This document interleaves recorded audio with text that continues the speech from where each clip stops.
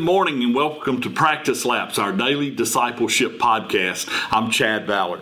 This morning, I want to talk to you about the subject of conviction, and I'm going to share with you from Revelation 12, verse 10. And it says this: "Then I heard a loud voice in heaven saying, 'Now the salvation and the power and the kingdom of our God and the authority of His Christ have come.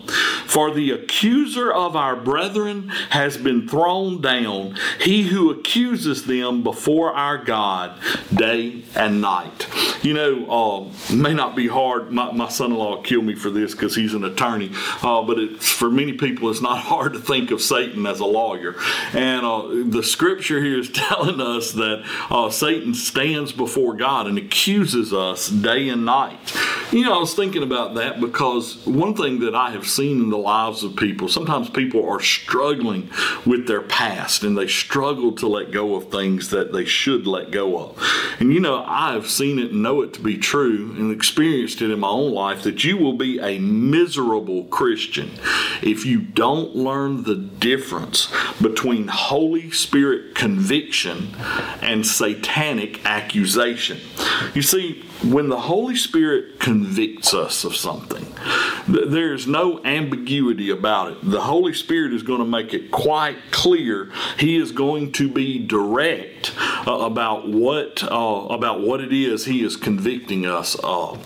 You see, God is not the author of confusion. Satan is the author of confusion.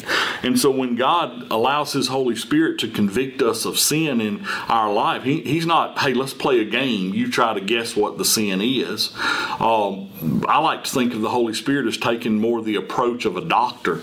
Here's the problem. Let's be direct and let's get it fixed. And usually that's the Holy Spirit. That's what He does.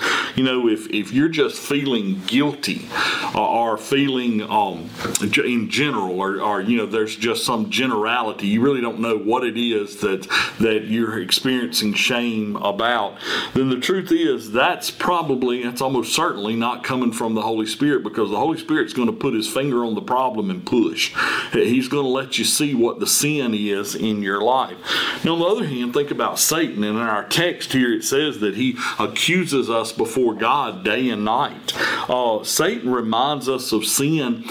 Usually sin Satan wants us to continue in sin that we haven't been forgiven of, or we've not sought forgiveness for.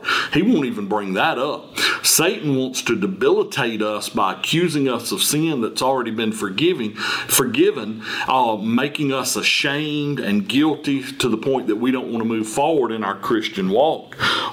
Man, listen, that's a losing battle. Can you just imagine, as Satan in Revelation 12:10, as it says, he stands and accuses us before our God day and night.